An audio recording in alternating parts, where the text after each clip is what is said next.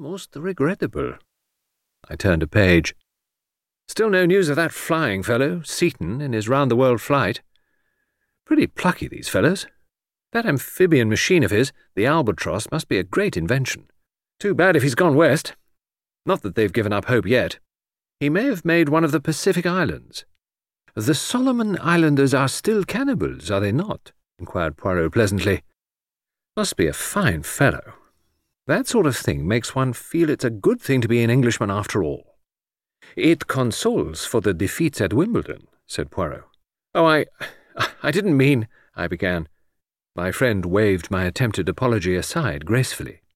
Me, he announced, I am not amphibian like the machine of the poor Captain Seaton, but I am cosmopolitan, and for the English I have always had, as you know, a great admiration.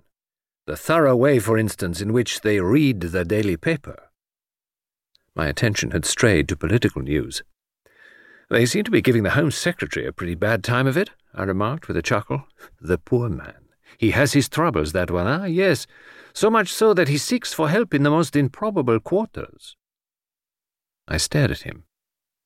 With a slight smile, Poirot drew from his pocket his morning's correspondence, neatly secured by a rubber band. From this he selected one letter which he tossed across to me. It must have missed us yesterday, he said. I read the letter with a pleasurable feeling of excitement. But Poirot, I cried, this is most flattering. You think so, my friend? He speaks in the warmest terms of your ability. He is right, said Poirot, modestly averting his eyes. He begs you to investigate this matter for him. Puts it as a personal favour. Quite so. It is unnecessary to repeat all this to me. You understand, my dear Hastings. I have read the letter myself. It's too bad, I cried. This will put an end to our holiday. No. Calmez-vous. There is no question of that. But the Home Secretary says the matter is urgent. He may be right. Or then again, he may not. These politicians, they are easily excited. I have seen myself in the Chambre des Députés in Paris.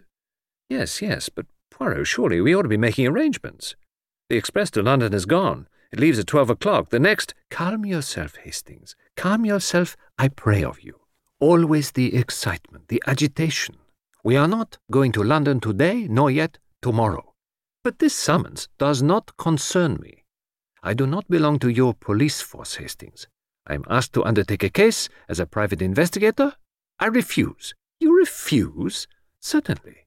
I write with perfect politeness, tender my regrets, my apologies, explain that I am completely desolated, but what will you? I have retired. I am finished. You are not finished, I exclaimed warmly. Poirot patted my knee. There speaks the good friend, the faithful dog. And you have reason, too. The grey cells, they still function. The order, the method, it is still there. But when I have retired, my friend, I have retired. It is finished.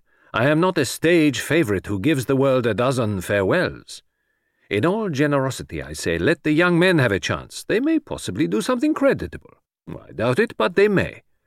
Anyway, they will do well enough for this doubtless tiresome affair of the Home Secretaries. But Poirot, the compliment. Me? I am above compliments. The Home Secretary, being a man of sense, realizes that if he can only obtain my services, all will be successful. What will you?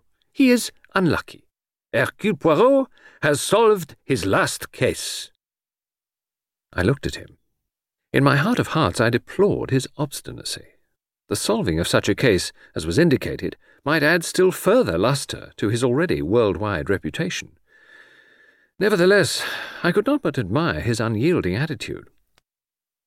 Suddenly, a thought struck me, and I smiled. I wonder, I said, that you're not afraid. Such an emphatic pronouncement will surely tempt the gods. Impossible, he replied, that anyone should shake the decision of Hercule Poirot. Impossible, Poirot. You are right, mon ami. One should not use such a word. Et ma foi, I do not say that if a bullet should strike the wall above my head, I would not investigate the matter. One is human, after all. I smiled. A little pebble had just struck the terrace beside us, and Poirot's fanciful analogy from it tickled my fancy. He stooped now and picked up the pebble as he went on.